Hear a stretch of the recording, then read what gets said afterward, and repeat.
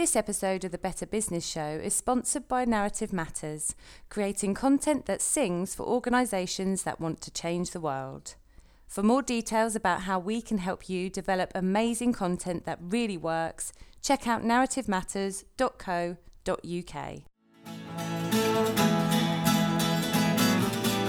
Hello and welcome to the Better Business Show with me, Tom Idle. Thanks for tuning in. Coming up this week. Tom, we only get one life, and it's a damn shame if you get to 70 and you look back and you know you didn't give it everything you've got. Yeah, I think you're going to like this week's guest. It's Matthew Turner, a man not short of a turn of phrase. He's the author of The Successful Mistake, for which he interviewed more than 150 brilliant business minds to find out how you overcome failure and build brilliant brands. Stay tuned.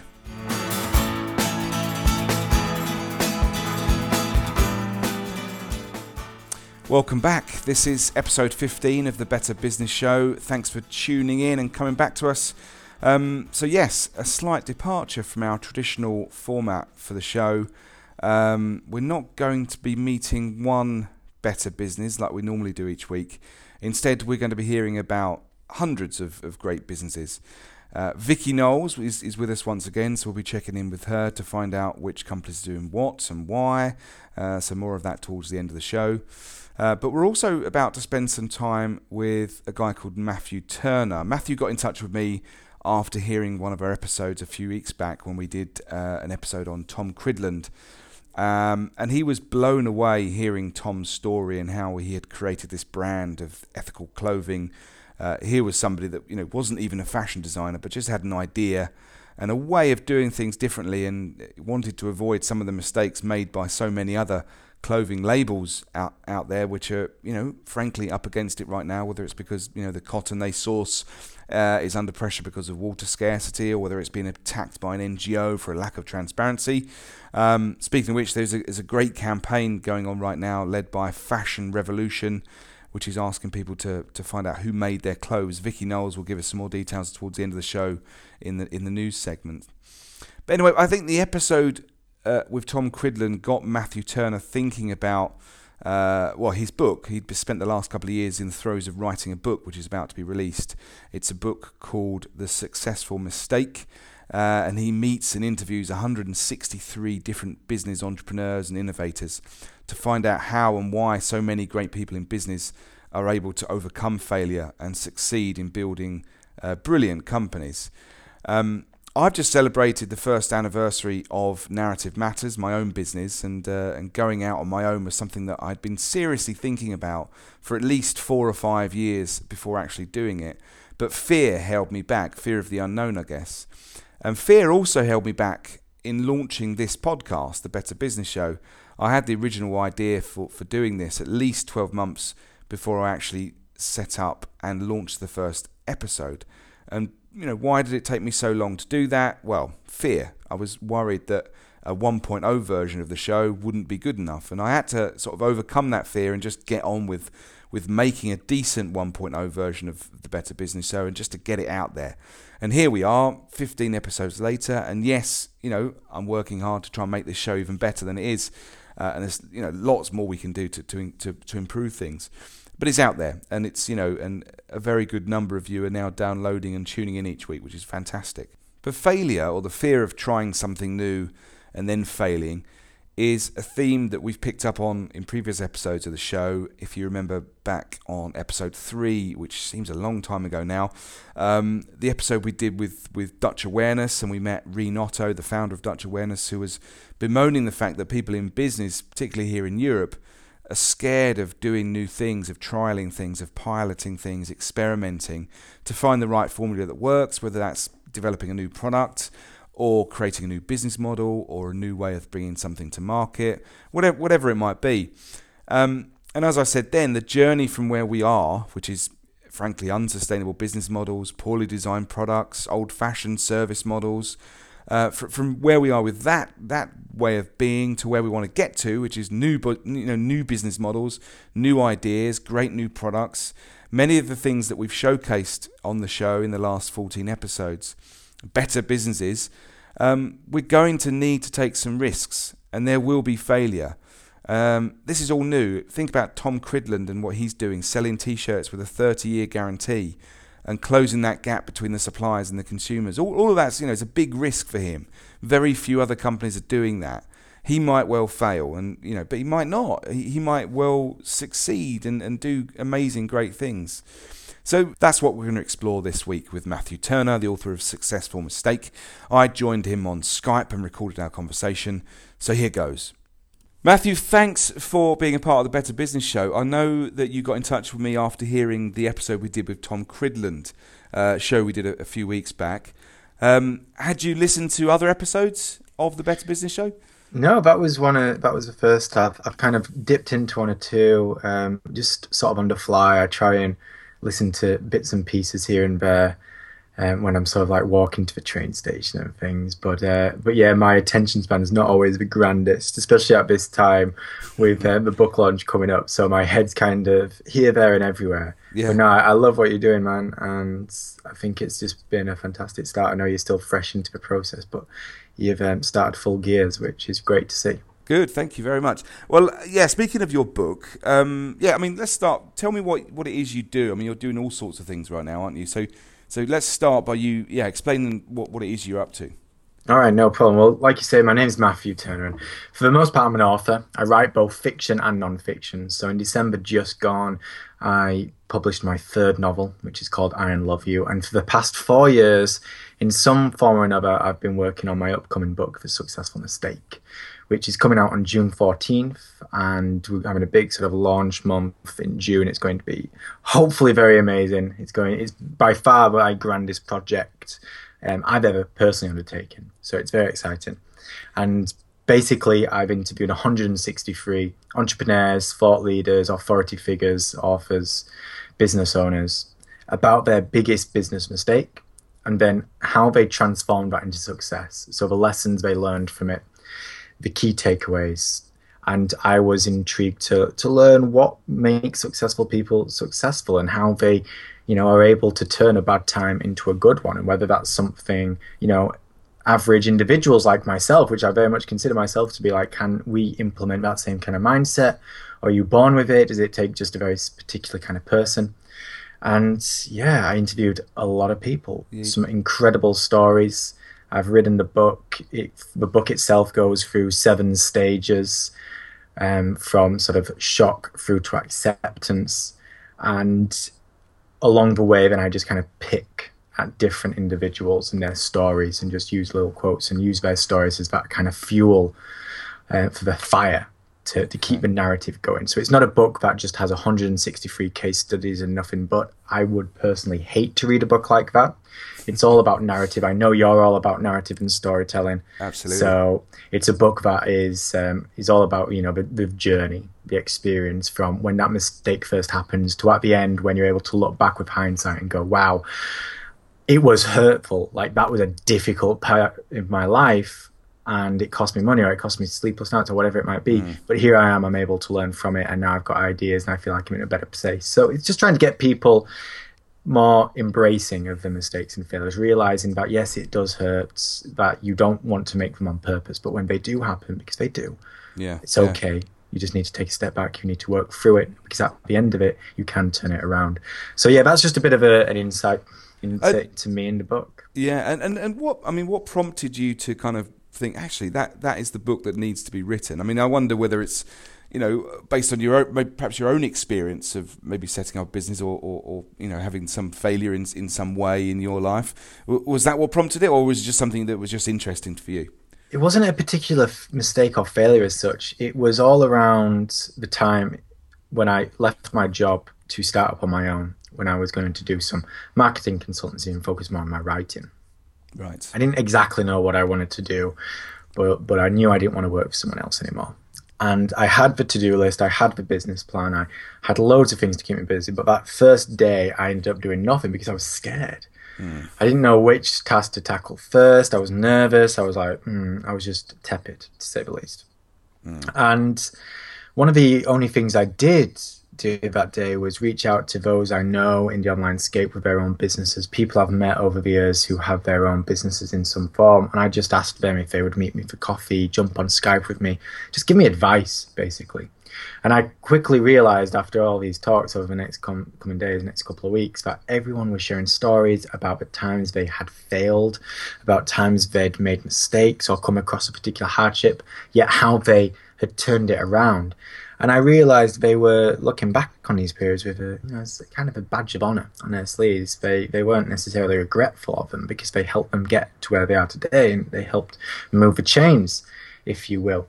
And I've always had a pretty positive outlook on mistakes. I feel you need to put someone in a position to fail in order for them to fulfill their potential. Because if you just protect them, then they're never going to be able to fulfill what they could be. They're just going to remain as is, which isn't what the human race is all about. It's about progression. It's about evolution. It's about, learning to crawl and then to walk and then to run.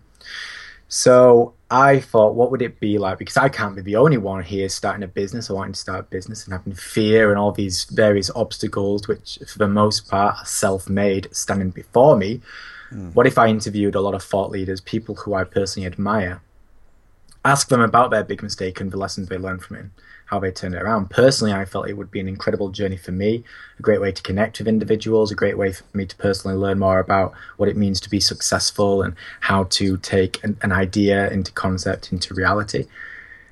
But I also at the end hoped that it would create a book that would be inspiring and entertaining and full of real wisdom and education for the reader to help them get to where they want to be too. So that's kind of how it all spun. And that was not quite 4 years ago. It was 4 years ago this sort of during launch time, pretty much to the day marks the 4-year anniversary of the when this journey began. Yeah. Well, congratulations. I just celebrated my first year in business in April, and I know that kind of fear factor right at the start. So the book is a step-by-step guide to overcoming failure. But you also say that companies can build an audience that kind of, the businesses can kind of leverage their mistakes. What do you mean by that? You mean that actually you can build an interested audience by kind of being open about the mistakes you've made? Is that what you're getting at? Absolutely, yeah. I think transparency and being a little humble, a little humility can go a long way in the business world. People, but we're a bit savvier these days. We know that businesses aren't perfect. We know that businesses turn over millions upon millions aren't doing everything, perfect, and there's not issues going on. We know there's going to be things going around it. And if you only ever show good stuff, then people are going to be like, yeah, this is great, but do I trust it? It just opens up this idea of if they're only sharing the good, then it means that they're hiding the bad. And what is the bad? So it just opens up these questions. It's not like it was 20, 30, 40 years ago. We're just a bit more savvy these days because there are so many choices, so much chaos, and we have access to so many things. So I feel as individuals and as businesses, being transparent with, your journey, your story, the good and the bad, it can go a long way. It makes you human. And I've learned that people who are honest about this, they blog about their mistakes, they're open about it, they admit when they did something wrong in the form of a podcast, even if it's just a case of coming on shows like this and sharing a story, and not just about all the successes, but actually about the business mistakes. It just shows the people listening, it shows their audience, it shows their customers that this individual, this business as a whole is real. That they're not hiding anything from us. So I believe, yes, if you make mistakes, and let's face it, you will, as people and as businesses we run, or the businesses maybe that we work for, mistakes are going to happen. Sometimes they're going to be your fault. Sometimes they're going to be someone else's fault. Sometimes it's a banker's fault who does a bunch of dodgy dealings and causes the entire economy to collapse. But whatever, if it turns onto you, it becomes a mistake that you need to overcome, you need to tackle. And we just need to stop hiding from that fact and pretending that they don't happen. So when they do, be open, be honest. And I think it can help you really form true connections and relationships with your audience. It can turn someone from a mere customer into an advocate, into a true endorser of what you do. And it's not going to necessarily, harm your product. I mean, there's a balance, obviously, when you're make a mistake, you might not be able to share everything, because if you're getting products out there and it's not going to harm people, but you've made a lot of mistakes with the products and you know that it's going to cause, a big swell of people sending stuff back. Whereas if you give yourself a little bit more time, you can maybe fix the issue. Yeah. Sometimes you have to learn what to say and what not to say. That's, part of the thing. You don't want to put all your dirt washing out onto the clothesline every single day. That's fine. But being honest with people and saying, this has gone wrong or this could have gone better, I don't think there's anything wrong with that. And I think for the most part, people go, okay, that's cool. I'm on board. I'm glad you've kept me in the loop and you're not trying to just, brush it under the carpet and pretend it's not an issue. Because businesses who do that tend to then just wake up one day and they're out of business. And that's when they have an uproar of their customers going like, what the hell has happened? Yeah. And there is so much fear attached to communicating, as you say, failure. In episode 3 of the Better Business Show, we talked to Dutch Awareness and a guy called Renotto, who's the founder of Dutch Awareness, a small fashion company in the Netherlands. And he was talking about this notion of, particularly in the UK and particularly in Europe, that, you talk about going bankrupt or having to wind a company up because you just didn't get it right, is not something you really necessarily talk to people about.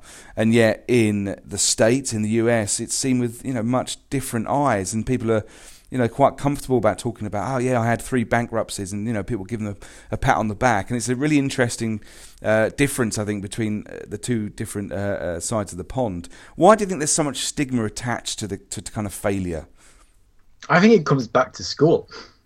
For the most part, I think as people, we're born to make mistakes. You think about. I think you mentioned you've got a little one yourself. Yeah, I have. Yeah. So you'll probably remember. I've got a son. He just turned 3 about 6 weeks ago now, and I remember fondly the times when he learned how to sit up, crawl, walk. He's now just about got talking down. We don't just get that. My son had to fall down and bump his knees many times before he learned how to take his first steps. He's had to gargle a whole lot before the words started to come out. Everything we do as people to kind of learn to get from A to B to C is lots of trial and error. It's a lot of little mini failures. That is indeed life. I suppose the point is trying to make enough mini failures, enough mini mistakes, so you can learn enough to avoid the big ones. And I think in a really dumbed down version of what life is all about, that's kind of how I see it. It's lots of little mini failures, lots of mini mistakes, and hopefully you make enough of them and you learn quickly enough to avoid the biggies. Right. But then we get into school and all of a sudden failure and mistakes, it results in detention, it results in reading homework, it results in disappointment on your teachers' faces, on your parents' faces. Maybe it's your parents add to that by putting pressure on you to do certain things, and as you become a teenager it gets hard. The stigma of society in general.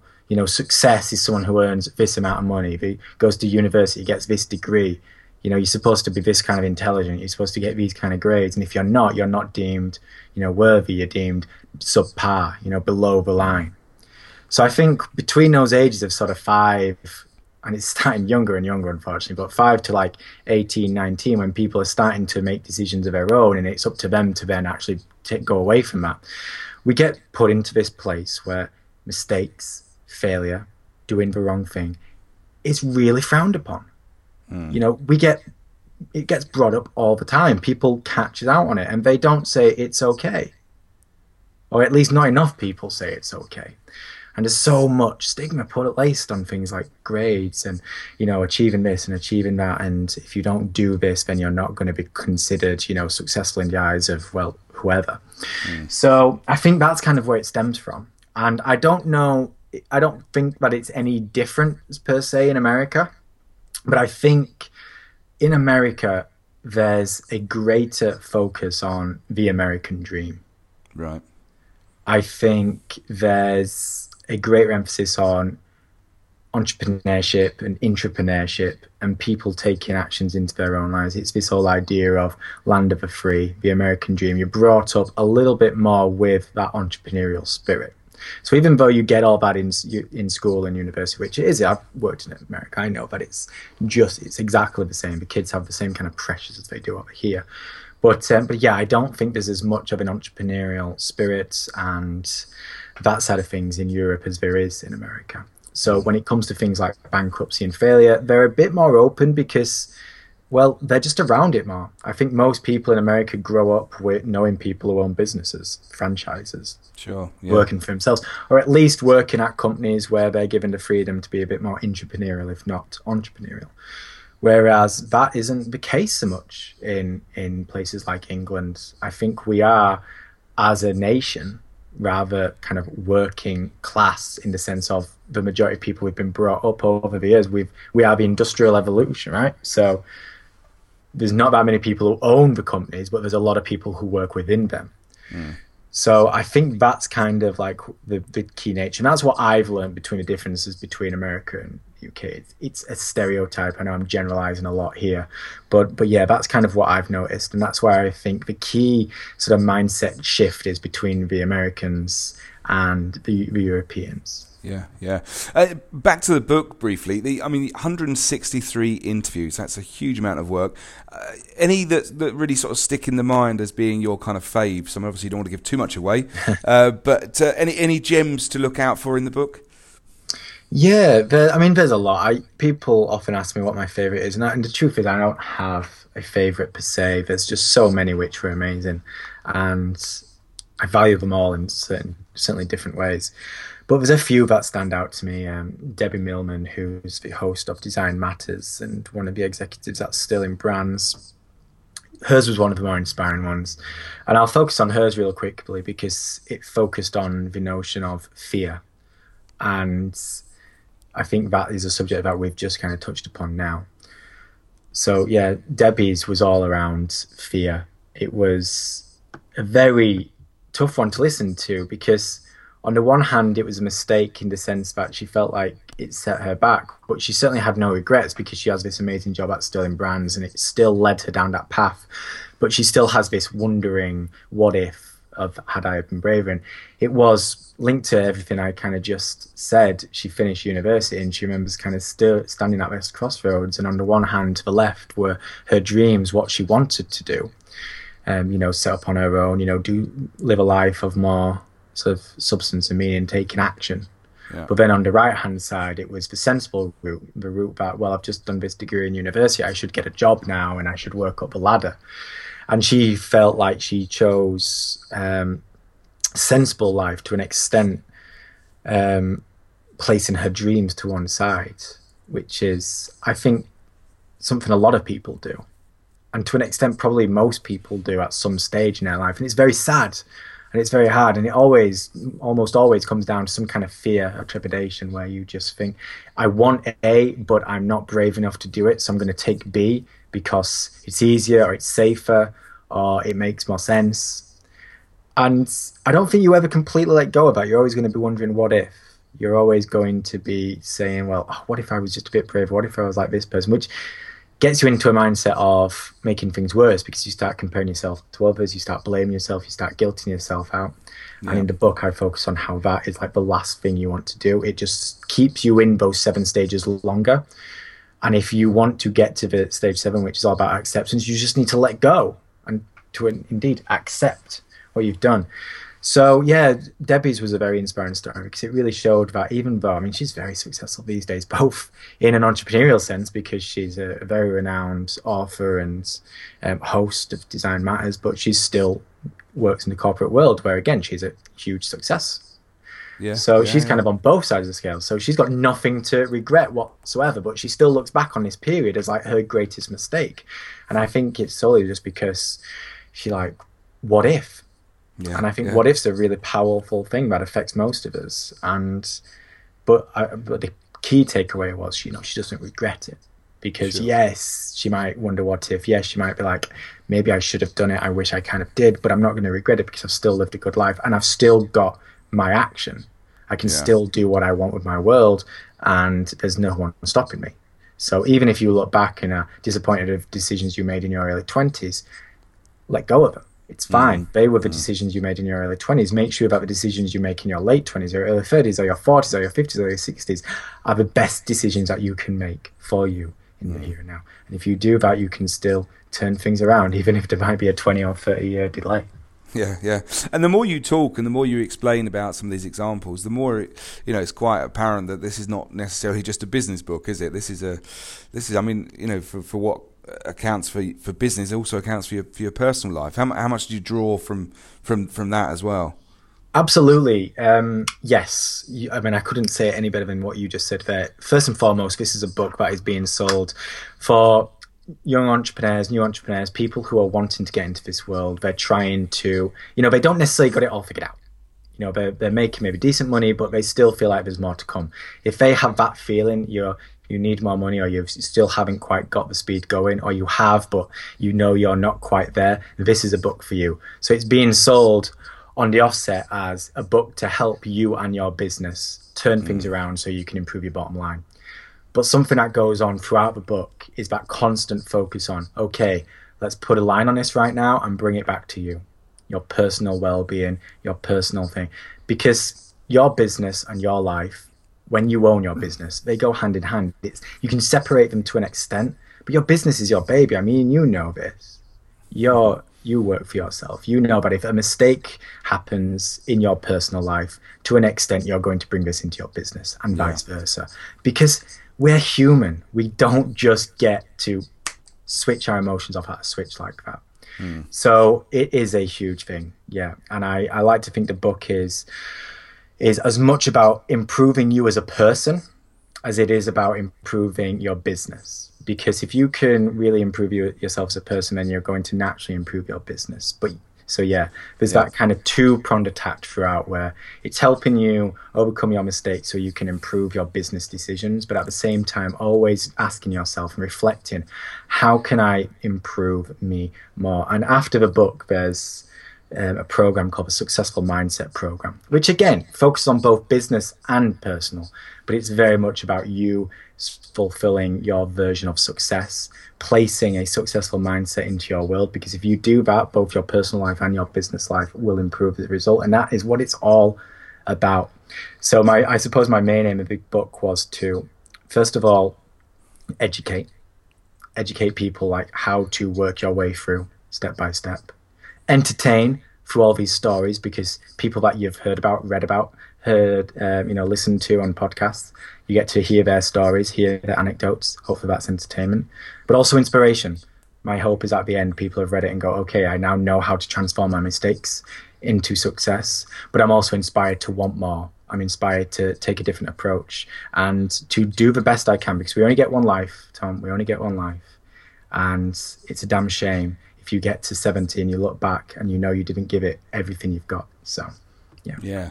And the mistakes that your interviewees gave as examples of what's helped them build their business and overcome some of their failures, did you see any kind of patterns emerge? And obviously, humans often show kind of common characteristic weaknesses, I guess, but I wonder if there's any kind of patterns emerging, whether it's demographic or geographic, I don't know. Did you see any kind of common pitfalls or traps that people fall into? Not so much when it comes to things like demographics or anything. I mean, I'm not a researcher by trade, so they may have been there, but, I quite frankly probably not smart enough to spot them. But one of the big... I kind of start the book off with these 7 attributes of a mistake. So, and they were the kind of most common attributes that fit into a mistake. And it's not always just one. Quite often a mistake or a failure will have 1, 2, 3, 4, 5, maybe all 7. And one of the biggest attributes within that, which I found popping up again and again, very different each and every time, but a seriously common theme, was hiring people. And it's a minefield, to say the least. So yeah, hiring people was definitely a common attribute, as was fear. Fear was another common attribute, again, in many different forms. Everyone's focus on fear was slightly different, but that sort of end product of fear being the source of a mistake, being a sort of huge catalyst to it. The communication was another one, whether you're talking too much, whether you're not talking enough, whether you're not listening enough. And again, communication, it covers the communication you do with your customers and listening to them. It involves, your suppliers, your customers, your fellow staff members, your co-founders. Communication is such a big, big minefield too. There's external factors too. There's, like I said earlier, sometimes it's not your fault that a mistake happens. Sometimes it's purely because, of the economy, or maybe some kind of environmental effect, but it's still you who's going to have to turn it around. So that's always a common theme too. So yeah, there's very a few, but hiring was certainly one of the more common sort of attributes. Yeah. So no particular patterns in terms of demographic, but in terms of the types of mistake, yeah, they were. And we start the book off with those 7 attributes, because I feel before you do anything else, if you can better appreciate how your mistakes form and what they tend to look like and what category they fit into, it's a bit easier to then look at for the warning signs, and then you move into the pain and everything. So, but yeah. I mean, I'm also interested in kind of different personality types, and I wonder whether you did see a difference in this, and you might not well be the case. But as you know, here on the Better Business Show, we like to focus on those sort of startups and innovators that are trying to create positive change in the world. So, people we meet tend to be people that are in business for reasons other than making a buck or two, and not all of them. There's absolutely nothing wrong with that. But I wonder whether there was a difference in some of the companies you've seen from those that are on the kind of the greener side of ethics, transparency, doing the right thing, and those that maybe they haven't even got that in their mind when they've started a business. There are different types of personalities out there, and I wonder whether you saw any sort of differences in the types of people that are running different types of businesses.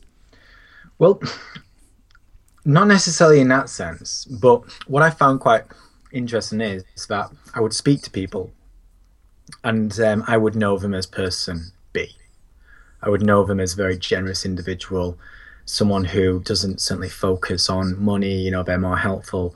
They are what I consider, a more social entrepreneur, be it through the business they do or just the way in which they present themselves. But then when they were telling me about their mistake, they were talking about person A, someone completely foreign to me, someone I'm like, you were this guy once?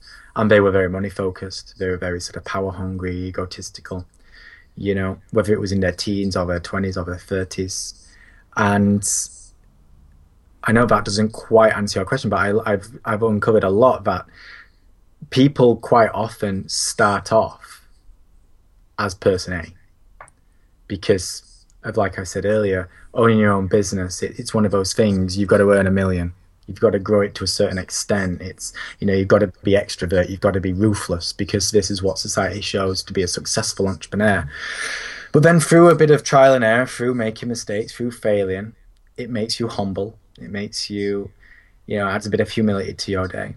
And people start to realize what success actually means to them, and they start developing a different kind of mindset. And that's when they start becoming more social, more green, more generous, more helpful, more good, I suppose. So yeah, that happened quite a lot of times, where people would be very much, because I interviewed for the most part people who I admired, people who I respected. So I didn't interview too many sort of hard-nosed, ruthless, sales-centric entrepreneurs, because that's not the kind of person that I admire. That's not the kind of person I, particularly want to stand shoulder to shoulder to. There's nothing wrong with making money. There's nothing wrong with being good at sales. I certainly admire people who are good at sales, but the sleazy one who's willing to sell his mother, for an extra 10, 15% of market share, which I think, through the movies and how we know, that's kind of what the entrepreneur kind of looks like. That's not the kind of person I interviewed, but I interviewed some who would tell me stories about that exact person. Yeah. And I find it very difficult to put 2 and 2 together and say, well, I don't understand how you were once that and you are today this. But a lot of the time it comes through failure and mistakes. So yeah, I know that doesn't quite answer your question, because I didn't necessarily notice any sort of true patterns in terms of personality types, because I think successful can come across the board. I've noticed people who are very successful, who are very introverted, quiet, keep themselves to themselves, don't do many events. And then people on the opposite end of the scale who are very open, will be at every event possible, very extrovert, very loud, very, got the gift of the gab, just very charismatic. And they're equally as successful, maybe in different ways, but they're equally as successful, free and happy. So yeah, personality types I think is a difficult one to hone in on. And the kind of businesses is exactly the same. You can have a green business, a very social business, that is going about it all wrong.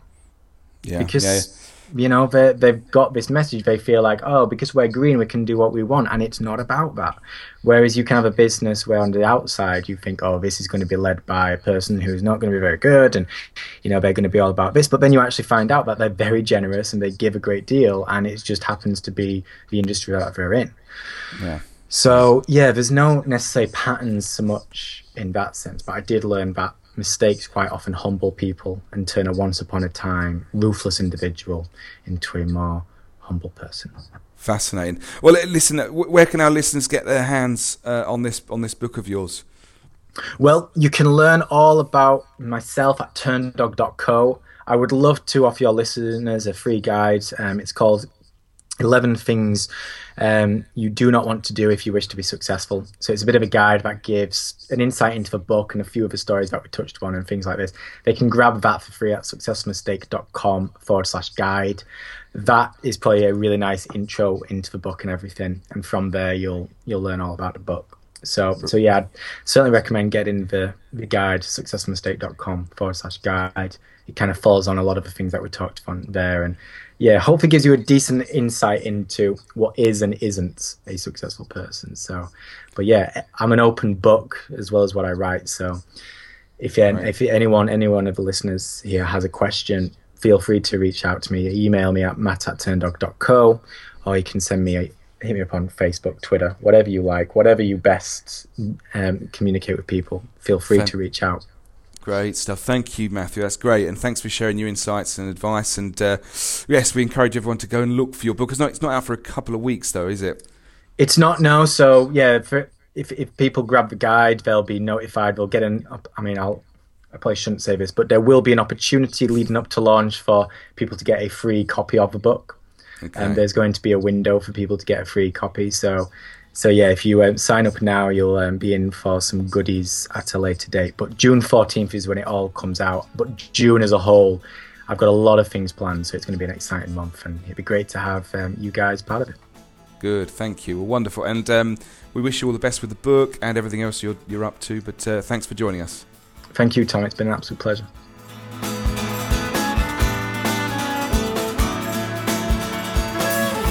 Matthew Turner there, the man encouraging you to fail fast and then learn from it to be even more successful.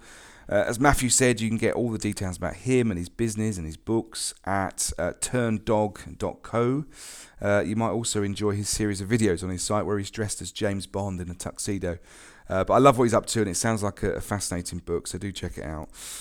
As ever, you will find all the details of anything we say or mention or reference on the show each week. We produce what we call show notes online. Just go to betterbusiness.show.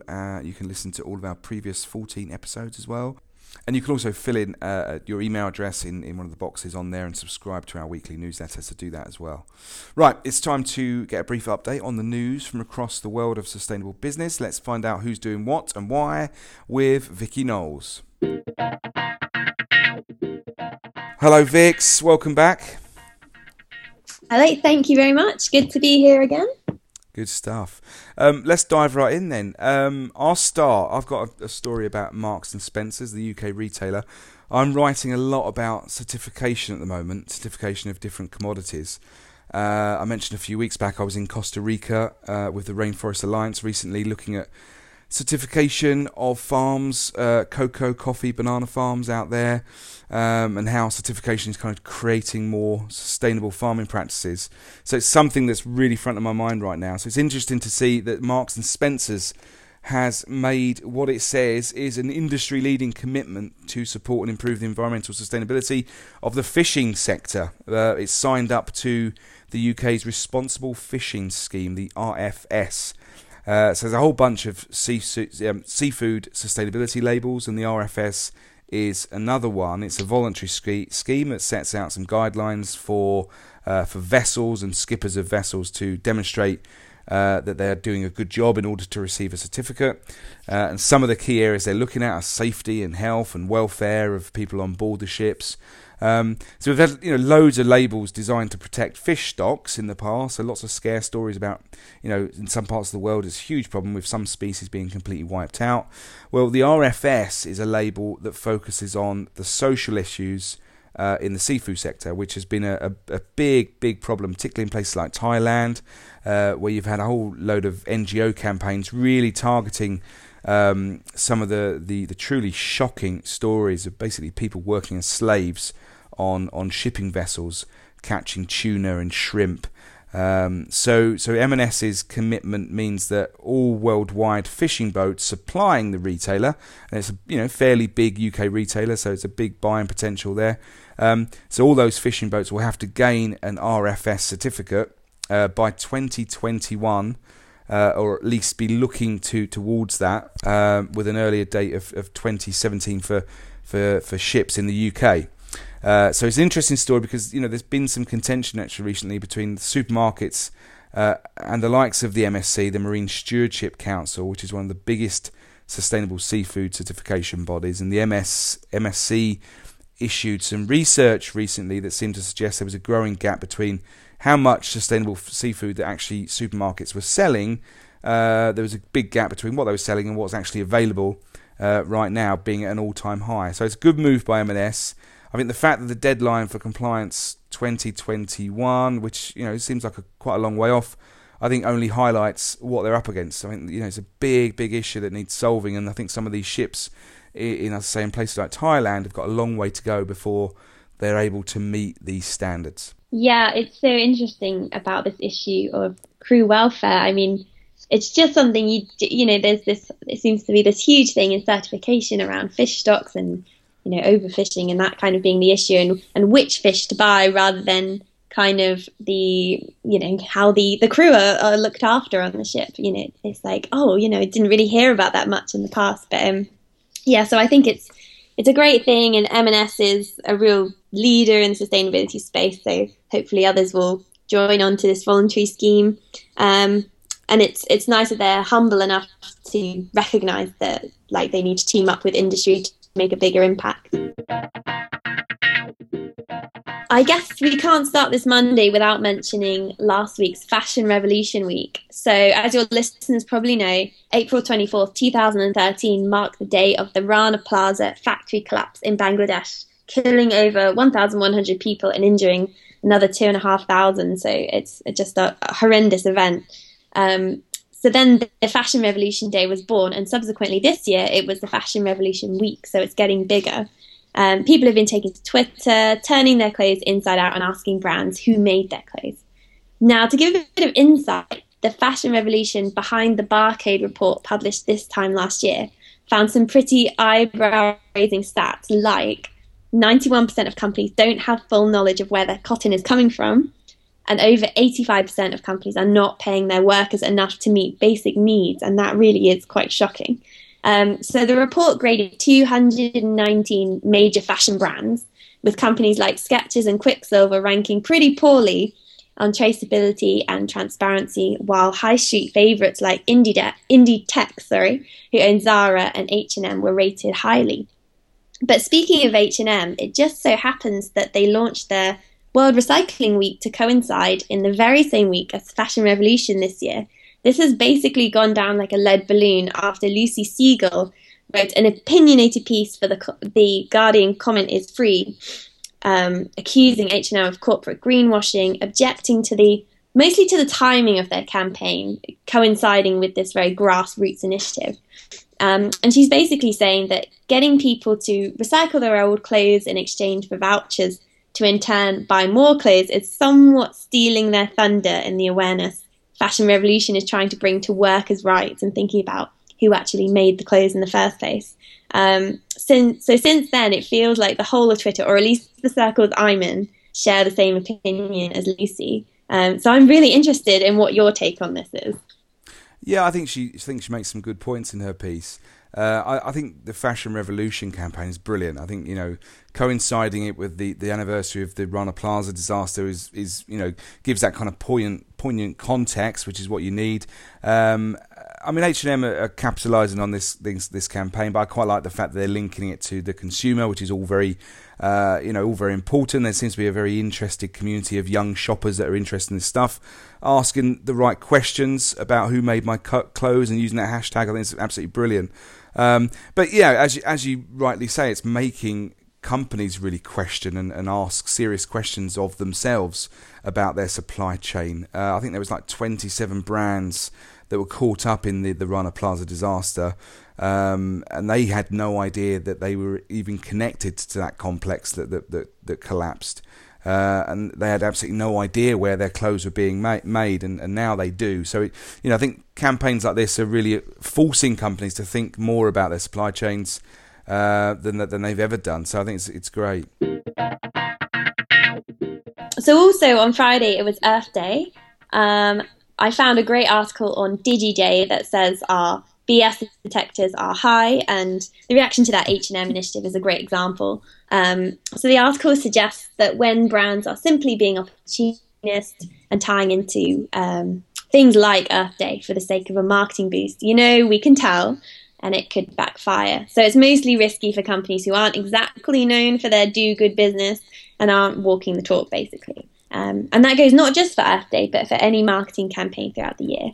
So sometimes these aren't necessarily about greenwashing. It could be all good intentions, and who knows, maybe H&M's initiative genuinely was.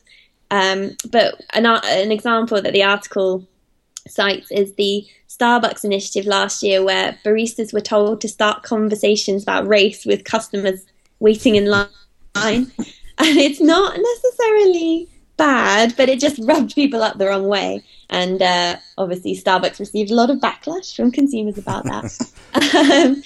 But in terms of Earth Day this year, there was a roundup on sustainable brands looking at companies that are genuinely doing things in the spirit of Earth Day. So natural personal care brand Tom's of Maine teamed up with recycling firm TerraCycle on the hashtag Less Waste Challenge, where consumers are invited to take an online pledge to cut their household waste by £1 a week.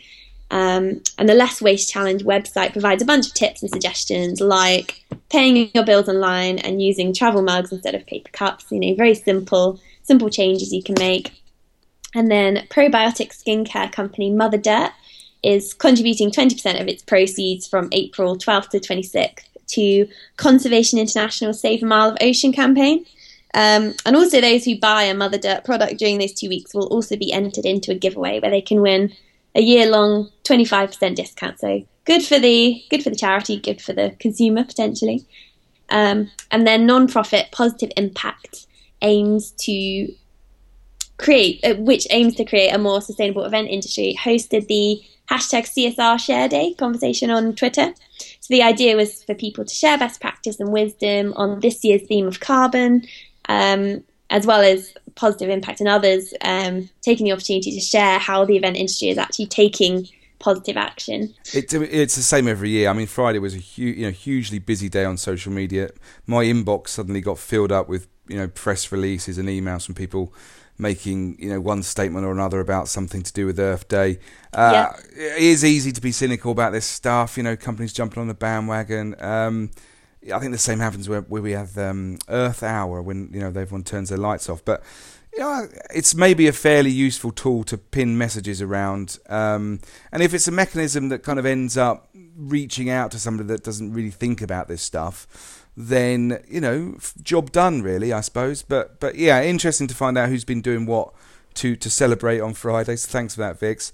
Let me finish with this one. We've talked on the show a lot about the problem of plastic waste and the fact that our oceans are getting filled up with plastic. By 2050, more plastic than fish will be in our oceans. Well, plastic cutlery is a big contributor, apparently. Estimates suggest that the US alone uses 40 billion plastic utensils a year. Most of which are not. I know, yes, it's enormous. Most of which not recycled. I guess because they're contaminated with food, so it's not always easy. But there's a new company on the block, an Indian company called Bakey's, and it'd be great to get them on the show. I was just thinking that you should get them. Yeah, it'd be great. I will try and get in touch with them. But they're making cutlery you can eat. So this cutlery is made from rice, wheat, and sorghum. So sorghum is the key ingredient. Because it's kind of got this tough quality. It doesn't go soggy in liquids, and because it's kind of suitable for cultivation in sort of semi-arid areas, it's a great source of great resource for this product. And the cutlery comes in 3 flavours. You've got a savoury flavour, salt and cumin, a sweet flavour, which is mainly sugar, and then a plain flavour. The company's founder says the cutlery tastes like a cracker and can complement any food because the taste of the food just gets into the spoon. So yeah, what do you think, Viggs? I think, this is probably my favourite story of the day, actually. But I'm quite intrigued to how it would feel like to use in practice, because on the article, the Guardian article about it, there's a picture of the spoon in ice cream. And for me, I'm always bending metal spoons when I'm scooping ice cream. Not that I eat it all the time or anything, but it'd just be interesting to know how tough it like, what can it stand? But that said, I really hope it takes off, because it's such a cool idea and it's really simple, but could make a huge difference. I think people will buy into it. They started a crowdfunding campaign on Kickstarter, which had an original goal of $20,000. It's raised 12 times that already. So people are obviously buying into it and seeing it as a potential a potential solution to the problem of plastic cutlery ended up in our oceans. Before we let you go, I know you've been busy these past few weeks developing a new blog for everybody to enjoy. Why don't you tell us about that? Yes, so I've just started this new blog called Sustigal, and it's basically aimed at young women who are compassionate about people and planet. So I'm not sure how many of your listeners fall into the kind of young women demographic, but it's kind of a hybrid women's empowerment and sustainability goings-on, tips, listicles, that kind of thing. So it's supposed to be quite a fun little side hustle that hopefully people can relate to or find some useful information. But one of the key pieces of content I want is Q&As with cool women doing cool things, basically. So I'm interviewing people at the minute, and there should be some Q&As up from next week. But I don't know. I'm always looking for ladies to get involved. So if any of your listeners are interested in being profiled, I'll shout about it on social media and try and share it with as many people as possible. So if you go to sustigal.co, you can see what it's all about and find my contact details on there as well. Great, thanks, Vic. sustigal.co. Everyone check it out, unless you're old and male, a bit like me.